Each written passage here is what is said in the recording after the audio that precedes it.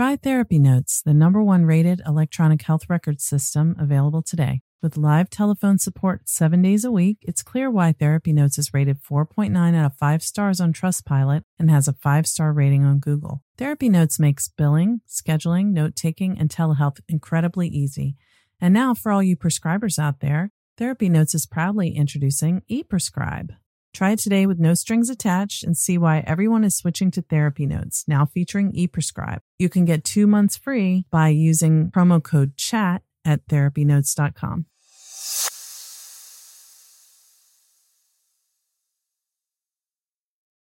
Trauma Therapist Network is a website to learn about trauma and how it shows up in our lives and to find a trauma therapist. Go to traumatherapistnetwork.com to find a trauma therapist near you today.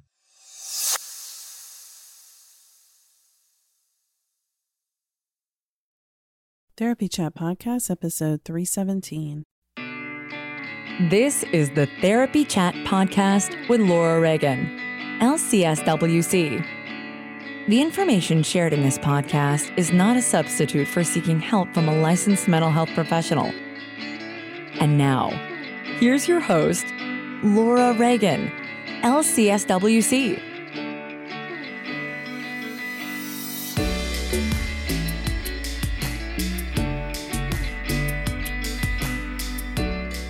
Today's episode is sponsored by Trauma Therapist Network. Trauma Therapist Network is a platform for finding a trauma therapist, learning about trauma, and understanding about how trauma shows up in our lives and what the healing process can look like. Go to www.traumatherapistnetwork.com to learn more.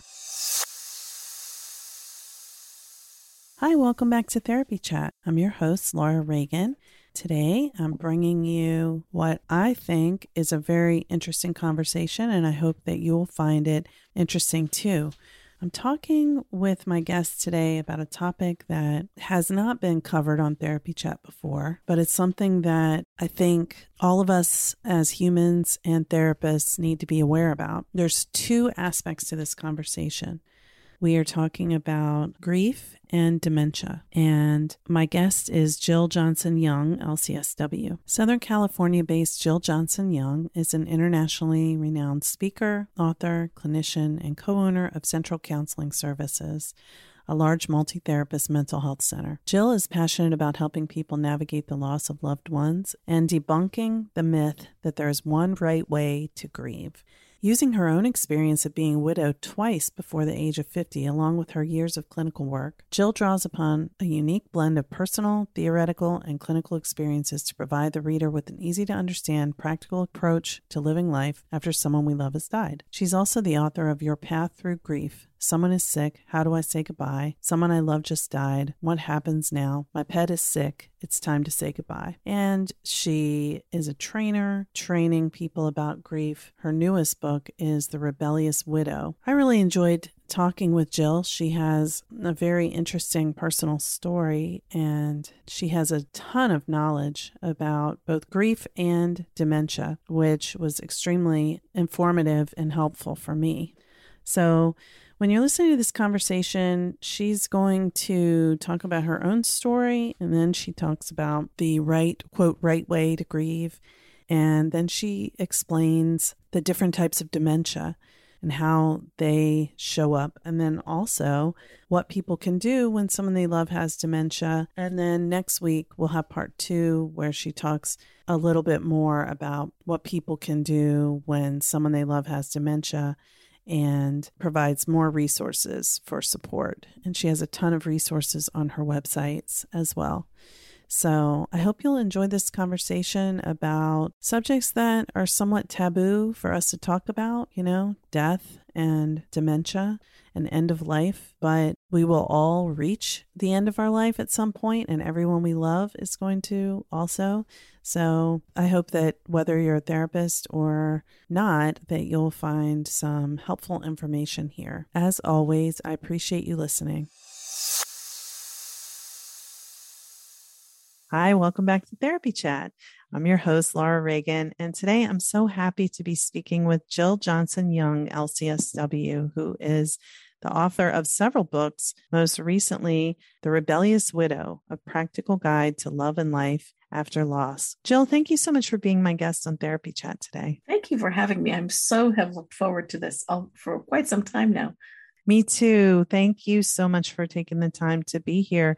I'm excited to talk to you because here on Therapy Chat, I've actually been wanting ever since 2019 to bring grief more into the forefront of our conversations, because it's not something that I really knew a lot about, but have come to have my own firsthand experiences with learning a lot more about it over the past couple of years.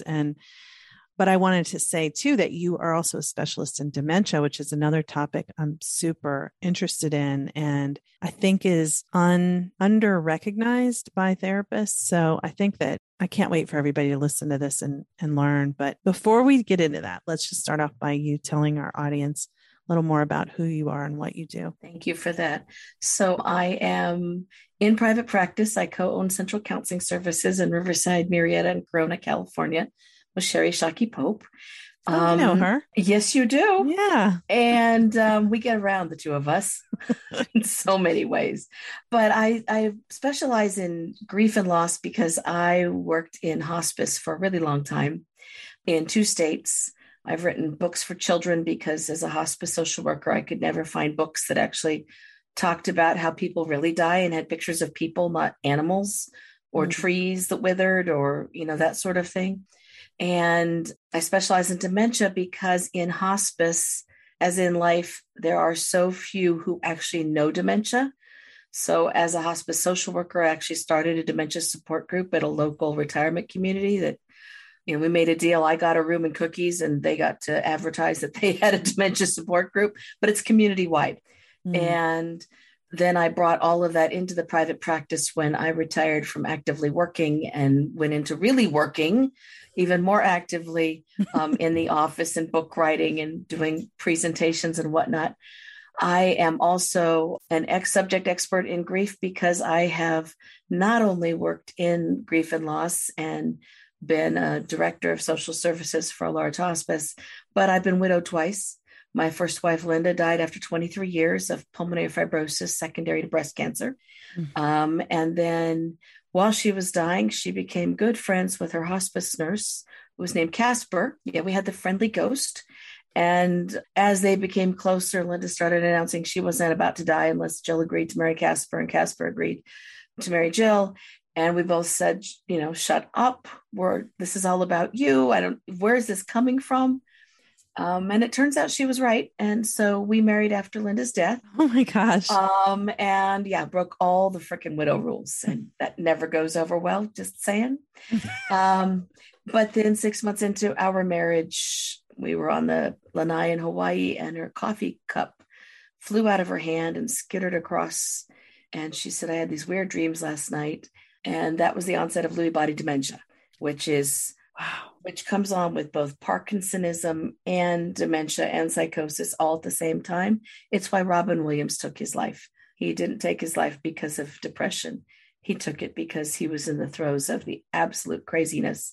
And I do mean that clinically, of Lewy body. And so I've been a caregiver twice. And then because I broke the widow rules, I lost a good portion of my support system.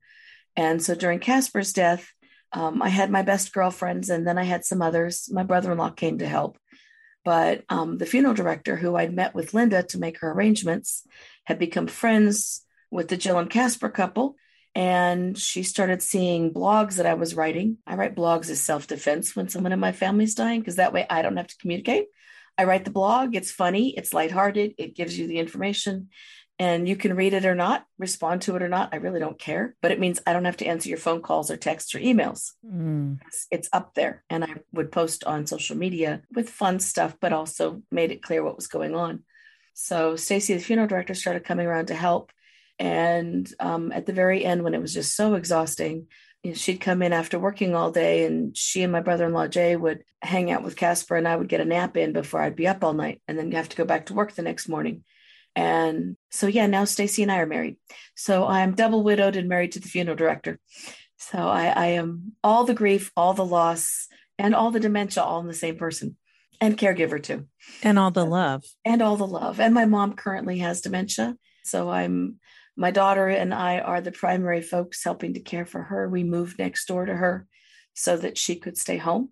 And Stacy is in fact currently staying with her dad, who is 90 and needs help because he is frail. So we are the caregiver family, and we love having the time that we do with our loved ones, to have that extra time to do the things that we want to do with them. Wow. Thank you for sharing that incredibly winding journey that you've had to getting to this point, with many highs and lows in that brief description. It's possible to have loss and grow from it. And certainly that happened for me. That we opened the private practice 6 months after Linda died, and it's grown and grown and grown through the course of all of these changes in my personal world. I'm really transparent about it, because I want grievers to see that it is possible, even with all the things that are involved in loss, to be able to use that to reshape your world and to find joy again.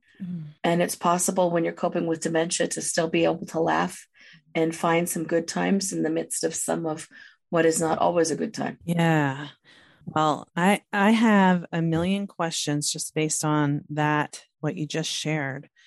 Thank you so much for sharing those love stories and losses. And, I can picture, I feel like I have a glimpse of what that might be like. And one of the things that you mentioned there, I guess I'll ask you about this first, is you mentioned breaking the widow rules. And your book is called The Rebellious Widow. So can you tell us a little bit more about that idea of the widow rules? I feel probably run across them. Yeah. Yeah. I feel like I've seen where people are getting backlash when they're breaking some unspoken rules. Therapists. That's the sad part. It used to be back in the day. And I can say that's because I was part of back in the day. I started out as the first social worker for our local AIDS project. That will date me somewhat. Yeah. And what we were taught in the programs that hospices purchased to do grief and to do grief in the community was, you tell people to not make any changes in their lives for a year, no new relationships for a year, don't do X, Y, or Z, right? It was supposed to be all about living in grief and surrounding yourself with the grief for that first year, which I find to be totally toxic and not life affirming. And it makes me feel like I'm supposed to tell people to be Eeyore, right? You got your support system, but you're still supposed to stay in Eeyore status. The widow rules are: don't laugh too much, don't smile too much, but don't look too sad, because then you're going to make people feel sad around you. Do not make any changes. Do not date. Do not be seen in public with someone who might be considered a date. Do not embrace life again for at least a year, because it's unseemly. And I got it from therapists too, because I'm a therapist. We go to therapy, right? So someone dies, you go see a therapist.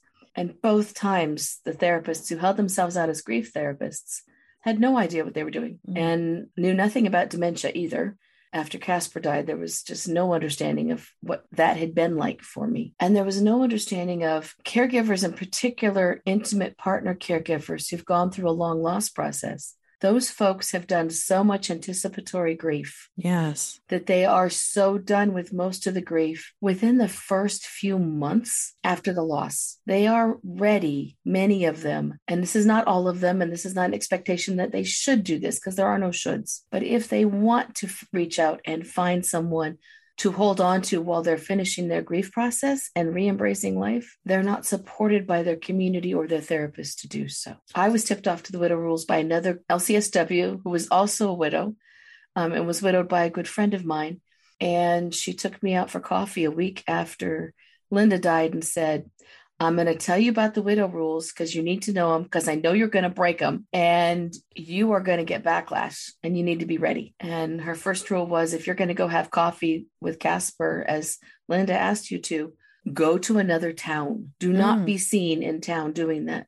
Our community is 450,000 people and it's a small town. And so she was right. We had to leave town and hide out because I was breaking widow rules. Yeah. And then after Casper died, of course, I broke them again. And the interesting is Casper's family was totally okay with it because they saw Stacy step in when Casper was ill and because they knew what I had been through. And so in that instance, I had really strong support for the decisions I was making. And I didn't hear as much of you're disregarding her memory. I got a lot of that after Linda died. And my clients get that. And they also get, well, you're not doing the stages right. And then we have to talk about the stages belong before someone died. It's not part of after someone died. And for my dementia families, we talk about how much they've been through and how tired they are and how important it is for them to acknowledge everything that they did and that they did everything to the best of their ability and that any criticism they're getting right now is not theirs to own. I do think that people have those beliefs too. And then when it's said from the outside, there's so much shame because it's like, oh, I knew I was wrong to want love. But, I know people who've sat by the bed of their partner who, was dying of cancer, for example, for 2 years. And then, right. So they've had, their partner's illness has taken them away in a lot of ways from being a present partner. And certainly the sexual intimacy, emotional intimacy, because everything's focused on the dying person, which is okay. That's right for that to be the way it is to some extent. Except that the focus should be on them as a couple. Yeah. And that's something that I train hospices about is when a couple is dying, it's not one person, it's the couple that's dying. Because afterward, only one is going to be there and they're not going to be a couple anymore. And so we need to foster that coupledom all the way through. And that goes with dementia loss too. As a couple is being separated by dementia, we need to support that couple in being able to be considered a couple for as long as humanly possible, because they still are. Yes, they're the caregiver, but they were married to this person. Right. Right. They fell in love. They had a life. Let's foster that. So yeah, that's another angle there. I wasn't, this is your expertise. Yeah. When you get me talking about this stuff, it can go anywhere. Yeah. Well, no, and it's wonderful. But I guess what I was going to say is like for the partner who wasn't dying, that it's natural that they would want to have emotional and sexual intimacy again. And so to have not been able to have it for that amount of time as they're going through this anticipatory grief process. And then when their partner is gone, for them to find someone else somewhat shortly after, they may feel guilty and ashamed about that, but it's their need. It is their need. Other people are judging them for that.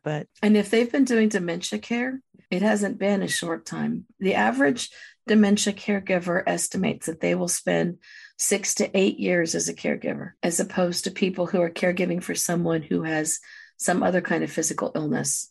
Then they estimate between 2 and 3 years. So dementia caregivers are exhausted and they've been through loss after loss after loss after loss. And they need to have that acknowledged. And while they're in the dementia process as therapists, we need to know what we're doing with that so we can support them in it. Can you say a little more about that loss after loss? I think it's like, I get what you're implying, but I think it'd be nice to really just make it explicit. With dementia, the person who has dementia typically hides that they have any symptoms from everyone else for about 2 years on average, according to the research. And the partner or the family is watching and sort of recognizing something's wrong, but nobody wants to see dementia because we're all scared of it. It's the one illness everyone is terrified of. We can kick cancer's ass, but we can't do that with dementia. Right? Dementia is that thing that is like the scary thing you don't want to happen because it seems like there's nothing that can be done. It's just like almost seems hopeless, I think, to some people. And that's why 50% of doctors never tell patients that they have dementia, which I think should, flag under every malpractice law on the planet. But they don't, because the doctor feels helpless and they know they can't fix this. They can slow it down for one of the 12 dementias. They can't slow down any of the others. There is no treatment. There is no cure. And I don't care what the Alzheimer's Association says about we have the first survivor out there. To me, that's not fair. That's false hope. I would like to think that we've got a survivor somewhere out there. But anybody who's currently facing dementia that's active, that's not their loved one. They are facing the long haul with dementia right now. So there's the date of diagnosis, which is the first big loss because your world changes. And then as dementia goes along, there's loss of abilities that are small that get bigger. There's loss of driving privileges, loss of executive functioning, which means paying the bills. If it's early onset, which is the fastest growing group, then it's loss of ability to go to work eventually, which means early retirement, which means loss of income. If you even have retirement. And if you have retirement, if you don't, you're going to fight for disability because Social Security is a red hot mess right now, and worse now after COVID, right? I bet. And trying to get disability for dementia can be very difficult because doctors' records are not always what they need to be, and doctors don't order all the tests that they need to because they know what it is. Why should they do X, Y, Z? And I'm not dissing doctors other than they need to be much better at spotting and diagnosing dementia, all of them, and especially neurologists. The person with dementia is put through a whole diagnostic process, which is dehumanizing. There's many mental status exams, one after the other. There are maybe MRIs. There should be MRIs. There are sometimes testing that is also dehumanizing. There's lots of questions about, can you do this? Can you do that? And that gradually shifts to talking over the person with dementia and talking to the caregiver who's been identified, not the person with dementia, as if they're not there anymore. Mm-hmm. I used to turn my back so that if we were at the hospital and it was a test day, they had to talk to my wife and not to me. I was, of course, listening, but they had to talk to her. Even if she was going to forget 10 minutes from then, she deserved that respect. Yes. But as the caregiver, you lose the ability to protect your loved one from the dehumanization and the unintentional cruelty of others. The person with dementia faces people doing things like, do you remember me? Do you know who I am? They find holidays to become scary and overwhelming because so many of us make holidays so big, and guilty as charged. Until a few years ago, guilty as charged. I had huge holidays. People with dementia can't tolerate big crowds because they can't tolerate the input. They can't tolerate the length of time. They can't tolerate being awake that long. They can't tolerate small people running around them. If they've got psychotic features, then they're scared those are going to come through and they're going to be disruptive. It's a whole big ball of wax to do holidays with someone with dementia. And for the person with dementia, they lose the ability eventually to use fork, knife, and spoon, the ability to recognize food on a plate, the ability to hold a glass like they used to, the ability to swallow safely. They'll pocket food in their mouth as the disease progresses, and then it becomes a choking hazard. It's a million little losses. They lose words. They lose memories of places and people and things. One thing you mentioned before fits into this holiday part was taste and smell. Mm-hmm. Taste and smell is the very first loss with dementia. And most people who have it don't really notice it's happening because it's a slow onset, as opposed to COVID, which I've had. Me too. And you do lose it suddenly. You can taste and then you can't. You can smell and then you can't. Yeah. And with COVID, sometimes it comes back in weird places. Sometimes it feels like everything tastes like swamp water still, right? With dementia, it just goes away. And so the only foods that taste good are salty and sweet, which upsets people in the family who are like the food police and want everyone to eat kale, which should be illegal anyway. Well, I could see people being really focused on you're ill right now, so you need nutrition, you need a healthy diet to help you. You can't change the trajectory of dementia. You can fight cancer. You can't fight dementia. So, and there are no cures. I'll just put that right out there. There is no cure. There is faster. There is slower. There is no cure. For Alzheimer's, there are some meds that can slow it down some of the time. For Parkinson's, we now have a new medication that seems to help some psychosis some of the time. There is nothing else. If you've got frontotemporal disease, we can't stop it. If you have dementia because of vascular disease, we can't stop it. If it's there, it's there. So I'm sorry for interrupting, but you mentioned there are 12 types, and can we go through them? And you mentioned Alzheimer's, frontotemporal, Lewy body, which is particularly cruel. Frontotemporal happens to younger people. The vast majority are under 60. And because of the way it behaves, people tend to get themselves arrested because they lose their stop, because that's what our frontal lobes do, right? They help us stop, and you're not stopping. So you reach out and grab people without any thought process or seeming to care, which doesn't go over well. I'm remembering that woman recently who I'm sorry that I don't remember her name, but she was arrested and she had dementia, and the police were violent with her because they thought that she was being violent, but she didn't understand what was going on. And they injured her. She ended up with permanent faster dementia process, which is horrible. Yeah. She had at least one broken bone too. Yeah, she did. She did. And her family was rightfully outraged. Yeah. There's dementia from head injuries, and that's not just football players, chronic traumatic encephalopathy. It actually affects more cyclists and soccer players. But we should be looking for that in people who've survived child abuse too, and domestic violence and war, and car accidents. Anyone who's got a TBI, I guess. Any TBI, right? I have a daughter, my youngest daughter, all my kids are adopted. My youngest daughter was thrown against walls repeatedly as an infant and toddler. And she already has some memory loss and has to use a lot of different techniques to cope with it. Right? So it's something we've talked about openly at our house as to what's probable in her future. And that's not something social workers and CPS think about, but it's something we need to think about and something that legislators need to think about, right? We have syphilitic dementia, which is actually not that uncommon because people can have syphilis and not know it. That's why the first blood test when someone's getting a dementia workup is for syphilis, which tends to upset the spouses because they don't understand why we're looking for syphilis, right? There's Parkinson's related dementia. We have Wernicke-Korsakoff, which is related to thiamine loss and drinking much of the time. Alcohol. We have mad cow disease, which there's a part of that that's actually, it's spongiform encephalopathy. Say that 3 times fast. That's actually inheritable. About 10% of that is an inheritable trait. Wow. Mm-hmm. And then we have the one that Woody Guthrie had and Arlo Guthrie had, which is completely escaping me right now, but it's Huntington's chorea. So that causes dementia, and that one is 100% inheritable. And it doesn't show up until someone is into their childbearing years. And so typically their kids have already been born by the time they realize that they both have the double recessive and that they've given it to their kids. So those are the big highlights. I'm sure I'm missing a couple in there. I can give you the whole list to put in the show notes if you want. I got 11. So okay, so I'm missing one in there. There's but... one missing. Sorry, guys. That's not bad for a Friday afternoon. Wow, no, right? That's incredible. And I had no idea there were so many different types. I've heard, of course, of everyone's heard of Alzheimer's. Yeah.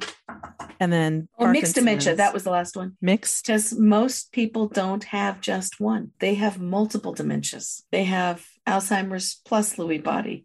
They have Alzheimer's plus vascular. There's all kinds of things that can be mixed in dementia. It's very uncommon to have just one dementia. Wow. Right? That I did not have any clue about. Mm-hmm. And we don't tell people about it, right? Because doctors aren't talking about it anyway. And Alzheimer's is the number one, in part because it depends on who puts what on the death certificate. It's not so much what we absolutely know. It's what does the doctor put on the death certificate? And if it's a doctor who just slaps Alzheimer's on it, then suddenly we have an outburst of Alzheimer's somewhere. It's simply because of the death certificate process. Wow. Yeah. Hey friends, it's Laura Reagan here. Wanted to take a second to talk to you about Trauma Therapist Network. I've really been thinking about our community call we had on January 31st, which was so fun and so inspiring. Every time I get together with this group of trauma therapists who are members of TTN, even though the whole group doesn't attend the community calls, even though everyone could, we had about 15 people this time, and just being so curious about the different ways everyone practices and the different specialties. Some of the things people are doing are so interesting. And I just love knowing that people who are looking to get started with trauma therapy can find a variety of different ways that people practice. We don't have a huge number in each place yet. We don't have one in every state yet, but I hope that it will continue to grow. And I wanted to take a minute to welcome some of the new members. So I'm going to tell you just briefly about them and thank them. Lori Eldred, LMSW and CAADC in Grand Rapids, Michigan. Thank you, Lori, for joining. We've been friends on social media for a while. Carol Williams, LMFT in Toluca Lake, California. Let's see, I wanted to double check Carol's profile. Yeah, she's also licensed in Utah, which is really awesome. Dominique Mann, LCSWC, who is a member of my practice, the newest person to have joined our practice, and we're so happy to have her with us. She uses a mind-body perspective as a yoga teacher, in addition to specializing in trauma, using a strengths-based approach. Elizabeth Kautsky, LPC in Grand Junction, Colorado. Molly Molinax, I hope I pronounced your last name correctly, Molly, who's an AMFT, and she's in Oakland, California. Adrienne Collar, LPC, LCDCI, CCTP, NCC, is in San Marcos, Texas. Megan Yount, LCSWC in Baltimore. Thank you for joining. She uses EMDR, polyvagal theory, IFS, and specializing with PTSD, CPTSD, sexual assault and abuse, dissociation, and childhood trauma. Renee Giordano, who is in Fishkill, New York, serves the whole state of New York with virtual sessions. Thank you, Renee, for joining. There are a lot more people. I will not get to everyone today, but I wanted to take time to mention a few of you today, and I'll get to naming some others next time. Abby Streets, LPC Associate in San Antonio, Texas. Julie Miller in Crofton, Maryland, LCPC. She used one of my favorite quotes from Carl Rogers. The curious paradox is that when I accept myself just as I am, then I could change. I love that. It's so true. Erica Juarez, PhD, who is in California, and she uses an integrative approach as well. Erica Berg, who is an art therapist in LCPC in Chicago. Sarah Zwanowski, I hope I pronounced that right, Sarah. LCSWC, she's in Severna Park, Maryland, same place where my practice is. She specializes in grief, navigating chronic and/or terminal illness, traumatic incidents, and more. Krista Verastro, who is a prior Therapy Chat guest, she's a drama therapist, and she's in Reisterstown, Maryland. Sarah Thompson, LGPC in Bethesda, Maryland, works with children, adolescents, and families. Andrea Boyd, LCSWC in Silver Spring, Maryland. She is opening her practice. TJ Matan, LCSWC, who used to work in my practice, someone that I know very well. She has her own practice now in Annapolis called Windows into Healing, and she specializes in perinatal mental health and complex trauma. Kelly Gordon, LCSW in Rehoboth Beach, Delaware. She's a member of my trauma therapist consultation groups I've gotten to know very well. She works with children in Delaware, much needed. Laura Winters, LCSW PMHC. So she's a perinatal mental health specialist as well in Chatham, New Jersey. And she works with trouble conceiving, pregnancy and infant loss, and anything less than postpartum bliss. And last for today, but definitely not least, Kimberly Perlin, LCSWC in Towson, Maryland. She's also a member of my consultation groups, and she's awesome therapist specializing in PTSD, depression, and anxiety using EMDR. So I will get to some other names on the list next time. I just wanted to thank you all, you new members of Trauma Therapist Network, and welcome you to the community. I know trauma work can be heavy, and that's why we need community, but we can also find joy in the gift of being able to do this healing work, going through our own healing journeys ourselves, and knowing that we are part of a movement that is really needed in this time. So I'm grateful to all of you for being part of it, and everyone else who's a member of Trauma Therapist Network. Thank you. For anyone who is wanting to find a trauma therapist, could choose one of these wonderful people or someone else who is in the directory at traumatherapistnetwork.com. Let's get back to my conversation with Jill. Okay, so I've been aware of the caregiver stress issue, but I think that it is something that's like less recognized because I remember reading that one study found that people who were caregivers for their partner who had dementia were something like, 80% likely to meet the criteria for PTSD. So, just that indicates that it's an inherently traumatic type of experience to have.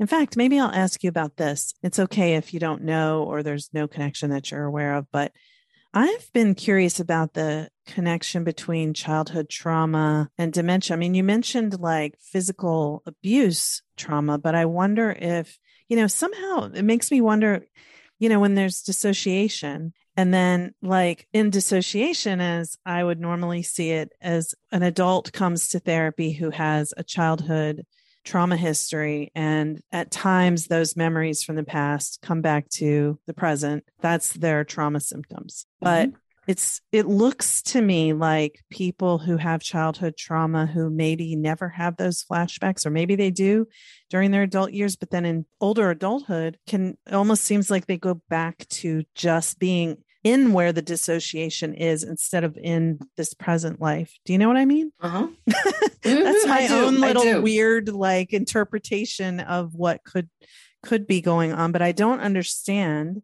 And I don't know if you know, because I know there have been some studies that have said there's a connection between childhood trauma and dementia as an elderly I think it's person. But from what I've seen, and this is my interpretation, it's not scientific. Yeah. It depends on where the dementia is hitting, what parts of the brain it's hitting, and that makes whether sense. And if it's hitting in a specific part of the brain where perhaps some of those memories are associated, and then something triggers them that they don't understand.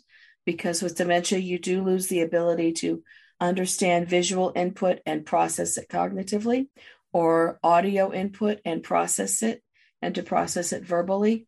And with childhood abuse, depending on the age, kids frequently don't have the words or the power to process. And I think that level of dysfunction, confusion, fear does kind of a mind melt. Yeah. I could be completely wrong, but that's been my experience. Yeah. Well, yes. And I understand that isn't scientific, but I mean, I think there's something to be said for what you witness and what you understand and how you can see something. You may not be able to fully explain it, but yeah. Because we don't know what the brain is doing. I mean, right. If we had fMRIs going, and we could do some of that, it would be amazing. But we have these, funky little committees that tell us what we can and can't do anymore. Traumatizing people, dementia is probably on the no list. Yeah. Well, definitely. I don't think we should go and traumatize people. I'm just joking. I do have a weird, twisted sense of humor with the work that I do. Yeah, I get that. The need for that. Definitely. Yeah. Humor is a coping skill. Yes. So one thing that you were talking about when you and I were talking before we started recording is how, and this is sort of what you were mentioning just in that moment a second ago, was how where in the brain the process is happening makes a difference. So like when you mentioned all those different types of dementia, some were specific types and some were more general, like people who've had head injuries or things like that. But, are there ways that the different types, affect people differently that we wouldn't recognize? Or did the list of symptoms Every that you dementia gave is very unique. They all end up at the end the same way. They all end up with somebody not being able to function in all their ADLs, activities of daily living. They all end up eventually with someone bedbound. They all end up eventually with someone being unable to process food without great stress. They all end up with changes in vision and cognition. It depends on the kind of dementia as to what takes place. The two outliers are frontotemporal and Lewy body. Frontotemporal because it doesn't involve memory loss, and Lewy body in that you do have memory loss, but you come back and you remember the memory loss, and you become psychotic, but you come back and you remember the psychotic break. There's a man named Norm Mack who lives in Ireland, and he has written a couple of books because he's a long-term Lewy body patient. He's not a survivor, and he's going downhill now much more rapidly than he was. But he's written books about what it was like to experience being in those psychotic breaks and seeing what he's doing to his wife in particular. and not being able to stop it or to reach out to grab reality, but knowing he's not part of reality. And he's online all the time. So he'll come back and say, I'm sorry, I was gone for 4 days. It was a really bad weekend. And my poor Peg has just been put through the mill. And she could probably use some nice emails from all of you, because the Lewy body community is a kind of a tight-knit little worldwide bunch in some ways, depending on what groups you're in. So Lewy body is particularly cruel in that you know that you are checked out. My late wife used to get messages through the TV from the NCIS crew, and Jethro was the one who controlled what our day was going to be like. And if anybody talked while he was talking at the beginning of the show in the morning, all hell broke loose because we didn't know what the requirements were for the day. At other times in the middle of the night, there were bad guys coming through the walls and there were doors that didn't exist. And then the next day she'd say, I was gone again, wasn't I? I did it again, didn't I? So those are the outliers. Alzheimer's, it starts with loss of ability to learn new skills, executive functioning deficits, and then it cascades from there. But Alzheimer's can go slow, fast, intermittent. It's always downhill, but there can be lots of plateaus or no plateaus. There's some research that shows that it depends on how many genes are involved, because our genes are not those nice, neat 23. There are thousands of subgenes on all those trees. It looks more like a tangled mess of roots. If there's a lot of those roots involved, your Alzheimer's is going to be a big, bad, ugly one. There's a specific gene for early onset. With Parkinsonism, with Parkinson's, you may or may not have dementia, but if you do have dementia, it's Lewy bodies that are causing it, but they invade the brain later. So it's all of them are slightly different, but that we go from mild cognitive impairment, anybody with dementia, which is something that anybody can have. It's associated with aging. That's where you forget things occasionally. You lose things occasionally. 50% with MCI will go on to develop a full-blown dementia. 50% will just stay in mild cognitive impairment. Whether or not it's going to be you that's going to have it, it's genetics, it's the way your vascular system works. It's a wide variety of things. And as much as we know, we don't know. You know a lot. Yeah. I'm actually into genealogy. So I did do all, and when I was diagnosed with celiac disease earlier this year, I was like, okay, do the medical stuff. And sure enough, it came up with late onset Alzheimer's. I'm not surprised. All the seniors in my family have had dementia, and back 3 generations, dementia is on death certificates. So I have absolutely no doubt it's correct. I have designed my walker to match my teal blue hair, and it will have some glitter attached and some lights, and there will be a wine serving tray welded onto it. I am ready for this. So you're saying that you've had genetic testing that tells you that you will have late onset Alzheimer's? I have the genes for it. Okay. Yeah. We don't have a lot of gene studies for the other ones. Alzheimer's is the one with the money. Mm-hmm. They've got the big machines, they've got the big research. The money that gets thrown from the federal government tends to go mostly to Alzheimer's. And the theory is that'll cascade down to the other dementias, but every dementia is a different brain process. So in that sense, I'm lucky because Alzheimer's is what my family runs to. But, it saddens me for those with frontotemporal and Lewy body and all the other ones that don't have as much money going their way. Yeah. Yeah. Well, can you say something? There's one thing that you mentioned that I don't think you explained in depth before, which is when you said vascular dementia. Can you talk about what that is? If you have a stroke and it's big enough, you can come out of that stroke and already be in dementia. You can have a series of TIAs, transischemic accidents, that leave damaged pathways. Any of those kinds of damages to your brain related to your vascular system can in fact trigger dementia. And then every subsequent will be an even greater, and then the dementia can just take off. So the vascular dementia is related to strokes. Are TIAs considered strokes? Yes. I know they're mini strokes, but I wasn't sure if it was they're mini strokes. Yeah, they're transischemic accidents. So they resolve themselves, but they have the potential to still trigger. Okay. Because you're still experiencing some brain damage. Yeah. Right. I had a stroke several years ago. It didn't damage memory so much. It damaged my ability to stand up and not fall down sometimes because it wraps around the balance system in my brain. But I do know that I don't work now after 6 p.m. because I have to monitor how much use of language I have as I'm tired, because I spend so much of my brain energy making sure that my world looks like it's straight up and down, not off to the side by 15 degrees, which is the way my brain does interpret it. So strokes can do a remarkable amount of stuff to our brains that we can overcome, but the cumulative effect can result in dementia at some point. I'm holding out for Alzheimer's. I want that after 85 Alzheimer's. That's my goal. I've got stuff to do. Yeah.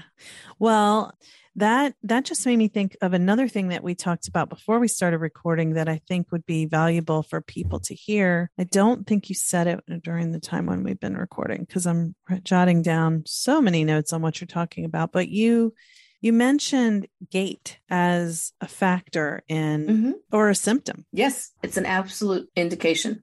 When someone is having difficulty with walking, when somebody is falling inexplicably, get them to a neurologist. Yeah, you go to your primary care, but you don't want someone to say something like, oh, well, they probably just twisted their ankle. If they are having difficulty with gait and their appetite has changed, or they're losing things occasionally, you want to get to a neurologist and you want to get a brain scan done, because you want to make sure that you know what that brain is looking like right now. Is it shrinking? People with dementia fall, they lose their balance, they list to one side. It's a well-known part of the process of the brain deteriorating. And people with dementia don't like using, any more than anyone else, any kind of assistive devices. And they're told to use them, but they don't want to. I have a dear friend now named Father John. He does a radio show. I'm on there with him once every 6, 8, 10 weeks. He's been diagnosed with dementia, and he's been using the show to do some education about dementia. And I walk in, I'm using my cane. I can't see his. Where is it? He's like, I just feel so old using it.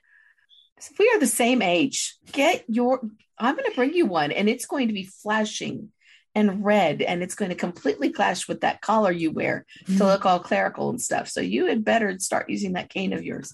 Yeah. People with dementia do have an altered gait, and people, especially with Parkinson's related dementia and with Lewy body dementia, those folks have the greatest difficulty with gait. Parkinson's, you tend to freeze, you're walking and then suddenly you're not.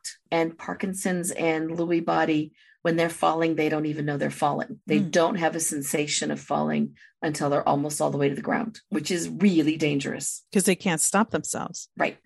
And couple that with vision changes, with peripheral vision changes, put someone like that on a set of stairs and you are really, really asking for trouble and damage. So that means houses have to be modified or people have to move, which is another loss with dementia. Right. And the changes for older people, making changes can become so stressful. They can be. Like they really not driving or not living in their same home. It can become. And if someone's got dementia and then you have to move them, it's disorienting. And when you move someone with dementia, they do lose ground permanently. Sometimes you have to move them anyway for safety. Right. Some people don't have a caregiver and they have to go to that memory care unit. Or sometimes the caregiver is too frail and can't do it anymore. And they have to use some kind of facility or adult daycare even. And that can be disorienting. I see, this is like my own experience, personal experience. I see, having worked in a hospital, I see one thing I saw a lot was a partner who was a caregiver and their spouse had dementia. And the partner was really filling in the gaps for their partner with dementia so that it sort of masks how well the person is functioning. Yeah. So that's one major thing that I think can interfere with families being able to, I don't know. I mean, and as I talk about it, I'm like, does something need to be done when you find out someone has dementia? But like you said, getting a brain scan is important because you need to know what you're working with. Actually, that was something we talked about before too. And the other thing it's important for is folks with Lewy body dementia can't take some medications because it can cause a reaction that's fatal. So you need to know if you have that. Right. It causes a high fever and very rapid death. And so you have to know if you've got Lewy bodies in there. And that does require an MRI. And no, I'm not a doctor and I'm not prescribing and I'm not providing medical advice. This is boots on the ground. This is stuff people have to do. And you can find it on the websites from the various associations. But Well, yeah. and that's what I mean. I think for families who might suspect, like you said, or partners who might suspect that something's going on with their partner, like you don't even know what to ask. You can tell something's wrong, but you don't know what it is. And you don't know how to find out what it is, you know? And so what I recommend is actually keeping a really clear notebook. And if there are multiple family members filtering in and out, everybody keeps one and writes down what they're seeing. The little things. Did mom remember where the bread was? Did dad struggle with, making coffee this morning? Did the coffee maker not make sense? My mom has wrecked 3 coffee makers in 3 months. I'm buying stock in Mr. Coffee now because those K-cups just defeat her, but she can't remember quite to use the sleeve in the coffee maker, and it's just ugly. Poor coffee makers are being murdered left and right next door. I can hear them screaming. So, you want to keep track of those kinds of things. Did the stove get left on? Was the heater on even though they were hot?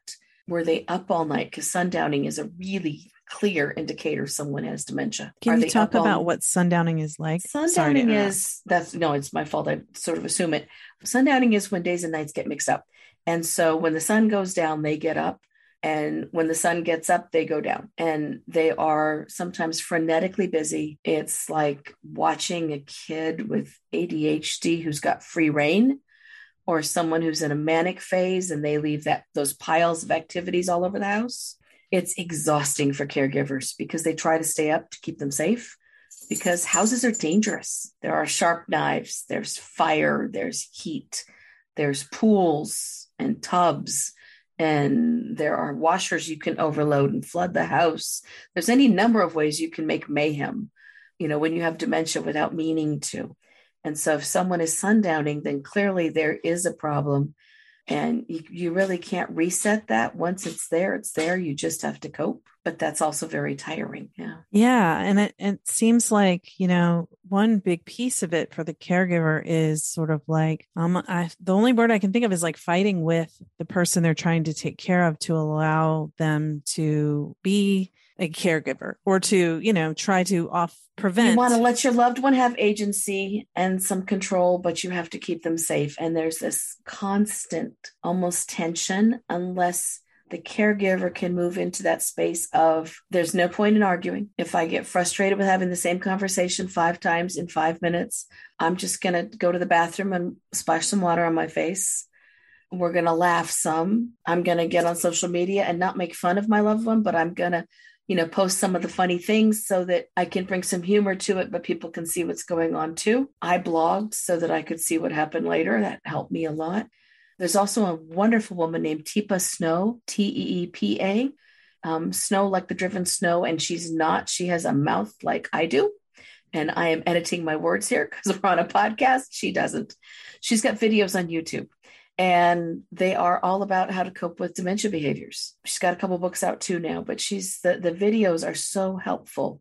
And she also does travel the country giving seminars and webinars that tend to be free, which are hugely helpful. I would recommend any family facing dementia follow her carefully, because she really does tell it like it is. She will talk about how hard it is to get someone in the shower, and that they don't want to get in the shower because they don't understand the concept of water coming from the air. And there's a barrier to get into the shower, where the door might attach, or there's a curtain and it's opaque, and that's scary. And they may not even know you, and the room is crowded. And then the stranger is trying to take their clothes off of them and stick them in a box. You can see how well that went. That they would want to resist that. Right. And especially anyone who's got a history of incarceration, or anybody who survived the camps during the Nazi era, or any other kind of involuntary hostage or abduction. Right. Yeah. Right. But nobody wants to get naked with somebody they don't know and to get into water falling from the sky. That's kind of weird and unnatural. And so she talks about, you just talk them gently into the shower. And if they've got their clothes on, they're going to get uncomfortable and take them off. And then you're going to stand there with a towel to say, when you get done, I got this nice, big, fluffy, warm towel for you to dry off on, and fresh clothes waiting here. You work with it. Very compassionate. Right? She talks about the fun and games of toileting, because, not to get graphic, but toileting is a real problem with dementia toward the middle and later stages. And sometimes things land on walls that probably shouldn't. And it looks rather like you work in a locked facility with children who are very emotionally challenged. And so she talks about that and how to manage folks who forget where toilet paper goes, because that's part of dementia. I will never forget that moment at my house. Right. So there's all kinds of things, and she just tells it like it is. And I appreciate that about her. So dementia requires just a whole lot of boots on the ground, but good communication between the various people who are in and out, if it's a family system. And if there's one person doing the care, if they can keep that communication going with the outside family and they can learn to accept what they're being told, not fight it, that's huge, because lots of dementia families end up suing each other. There's the primary caregiver who, the typical scenario is, moves in with the surviving parent or both parents, cares for them. It costs money to take care of them. They have to quit their job to take care of them. And then the rest of the family attacks because they're spending what they perceive as their inheritance. And they also, then the minute the last parent dies, they evict the child who has no place to go because they've given up their own housing and they have no income while the rest of the siblings have been working and putting their own money away. It's probably 60% of the people in my support group have experienced that. And that's not unusual. And they're also just having finished being part of a major traumatic experience that they need to be able to recover from. Yeah. Right. I have worked with more survivors, just trying to find them a rented room where they can go for a little while and just, crawl into a blanket fort for a little bit while their brothers and sisters, pick over the estate. Mm-hmm. Right. There's a lot, because when people have dementia, they're very aware they're changing, but they can keep it together for short time periods. So somebody comes to visit they haven't seen in a while, even if they don't know who they are anymore, they will pull it together and make a nice, sweet visit and then fall apart or go to sleep once that's over. And the people who are visiting report back, I don't know what you're talking about. She was so sweet. She's fine. She offered me cookies. Right? She knew me. We had a pleasant visit. Mm-hmm. Everything was normal. That is such a hard thing, because then the siblings or the extended family are all in disagreement with one another about what's really happening. And they go after the caregiver, right? And it's unfortunate. Mm-hmm. They do that at the doctors too, which is why you have to have a medical notebook. So when you go to the doctor, I learned to write a complete summary of everything that had happened. And I would sign my wife in on the doctor's front desk and slide over my letter of the most recent activities with big, so that they could tell the doctor needs to read this before he sees us. And then when he would do the MMSE, I would position myself behind her so she couldn't look at me for help, but where he could see me so he could make eye contact and, check the veracity of what was being said. I do that with my mom now as well. You have to be able to give that person the ability to have those conversations with their doctor, but also correct what's not true. Right. My mom went to the doctor recently and my wife took her and she told the doctor, I might as well be vegetarian. I never eat red meat. And my wife was behind her, making like a slitting motion under her throat, because my mom will eat a steak if you put it in front of her, and other days she won't eat it all, as long as it's heavily salted. And she said, and I never eat sweets. And my wife made that motion like, yes, she's absolutely lost all of her stuff. That's not at all true, because my mom will eat ice cream before she'll eat anything because it's sweet. Right. And it's cold and it tastes good, right? So you have to develop alternative skills to get around, but also give them the ability to converse so that they still feel like they have some control. But yeah, it takes a lot of effort on the part of the caregiver and the family to connect with one another and to share information and to create a system that works. If you're lucky enough to have a family to work together. Yeah. If you're the only child, you really get hammered because it's all up to you. Right. I think we needed part 2 because we don't have enough time to keep going, but I have a million more questions. So I hope that you might consider coming back. Yes. Yeah. This is something that therapists need to know about, because when you are sitting with a client who says, I've got anxiety and having panic attacks, you need to dig a little bit and find out what's behind it. But part of what I hope you're looking for is this going on somewhere in their family? And they're responding to this. We don't remember to ask about this stuff. Oh, my mom's a little bit difficult. Tell me more about that, right? Because it may not be that. It may be dementia, and they just don't know about it. And the therapist doesn't know enough to recognize it. Yeah. So we need to have therapists who know how to see dementia. It helps those of us who've been in hospitals. We see this stuff. We know what to listen for and look for. But most therapists don't have that experience, and they need the information to work from. Yes. I mean, I have a little bit from my experience in the hospital, but I will say that I've learned a ton from talking with you today, and definitely will want to follow up and do a part 2. But for now, where can people find all of the good stuff you're doing? You can find jilljohnsonyoung.com on the web. And that has links to courses that are recorded that you can download and provide CEs. There is one about dementia, but there's also on another page resources for every kind of loss and every kind of dementia. So if you are dealing with pet loss, you can go to that tab and pet loss is there, because I'm still a social worker and I think we should all have all the resources possible. And if we've got them, we need to share them. You can also find the rebelliouswidow.com, which actually has the first chapter of the book available for download.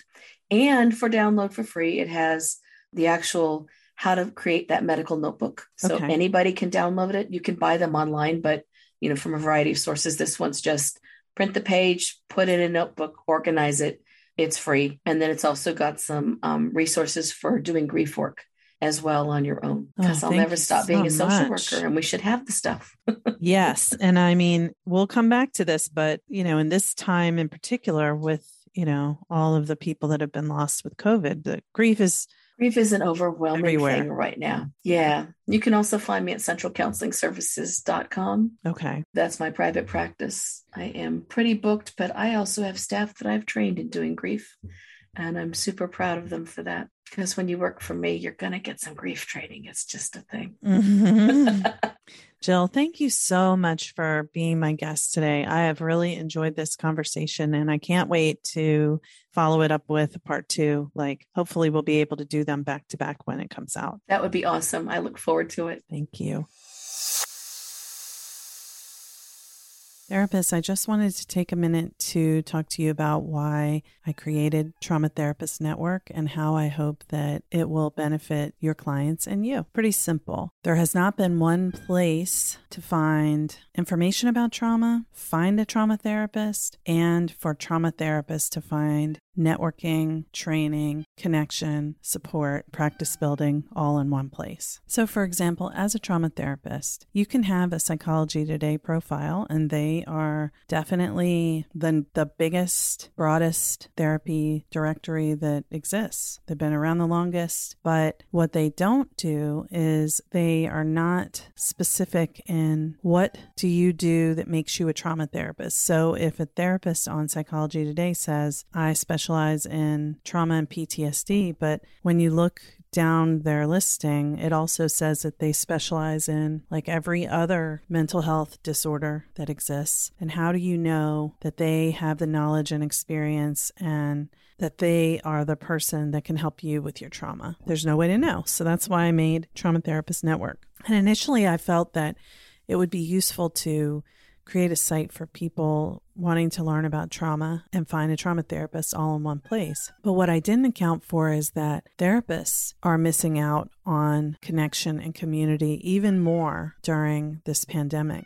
So once I realized that this was something that could be added into Trauma Therapist Network to make it a true community for therapists, I decided to go ahead and add in some content. So starting in March, Trauma Therapist Network Community for Therapists includes your listing that lets people know how you work with trauma. It includes once a month, an hour-long training workshop on a topic related to trauma, and once a month, an hour-long Q&A workshop about various topics related to our work, including practice building. And I'm going to bring in some outside practice building experts to help with that. One time per month, we will have a call focused on therapist self-care, an experiential practice of self-care for 1 hour per month. And once a month, we will also have case consultation calls. So I'm working on putting all that together in the membership community. The new content starts in March, so you can sign up in February, and in March, you'll have access to that. Registration closes on February 28th for any new members. So if you are thinking of joining, this is the time. Just go on over to www.traumatherapistnetwork.com and you can take a look around the site, look at the listings, check out some of the amazing therapists that are going to be in community with you and who will be learning with you and learning from you, and you will be learning from them. I'm so excited about this, and I'm so grateful to all of you who have already joined. So if you're thinking about becoming a member of Trauma Therapist Community, don't wait. Just head on over there to www.traumatherapistnetwork.com and sign up.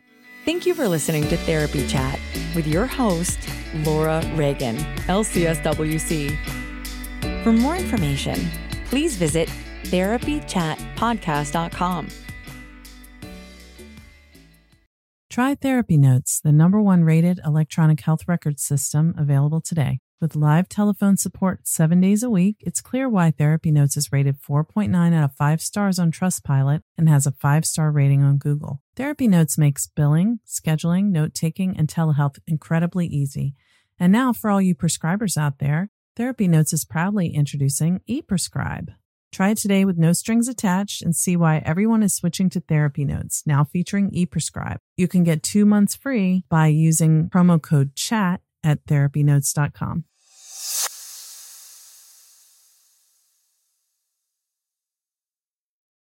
Trauma Therapist Network is a website to learn about trauma and how it shows up in our lives and to find a trauma therapist. Go to traumatherapistnetwork.com to find a trauma therapist near you today.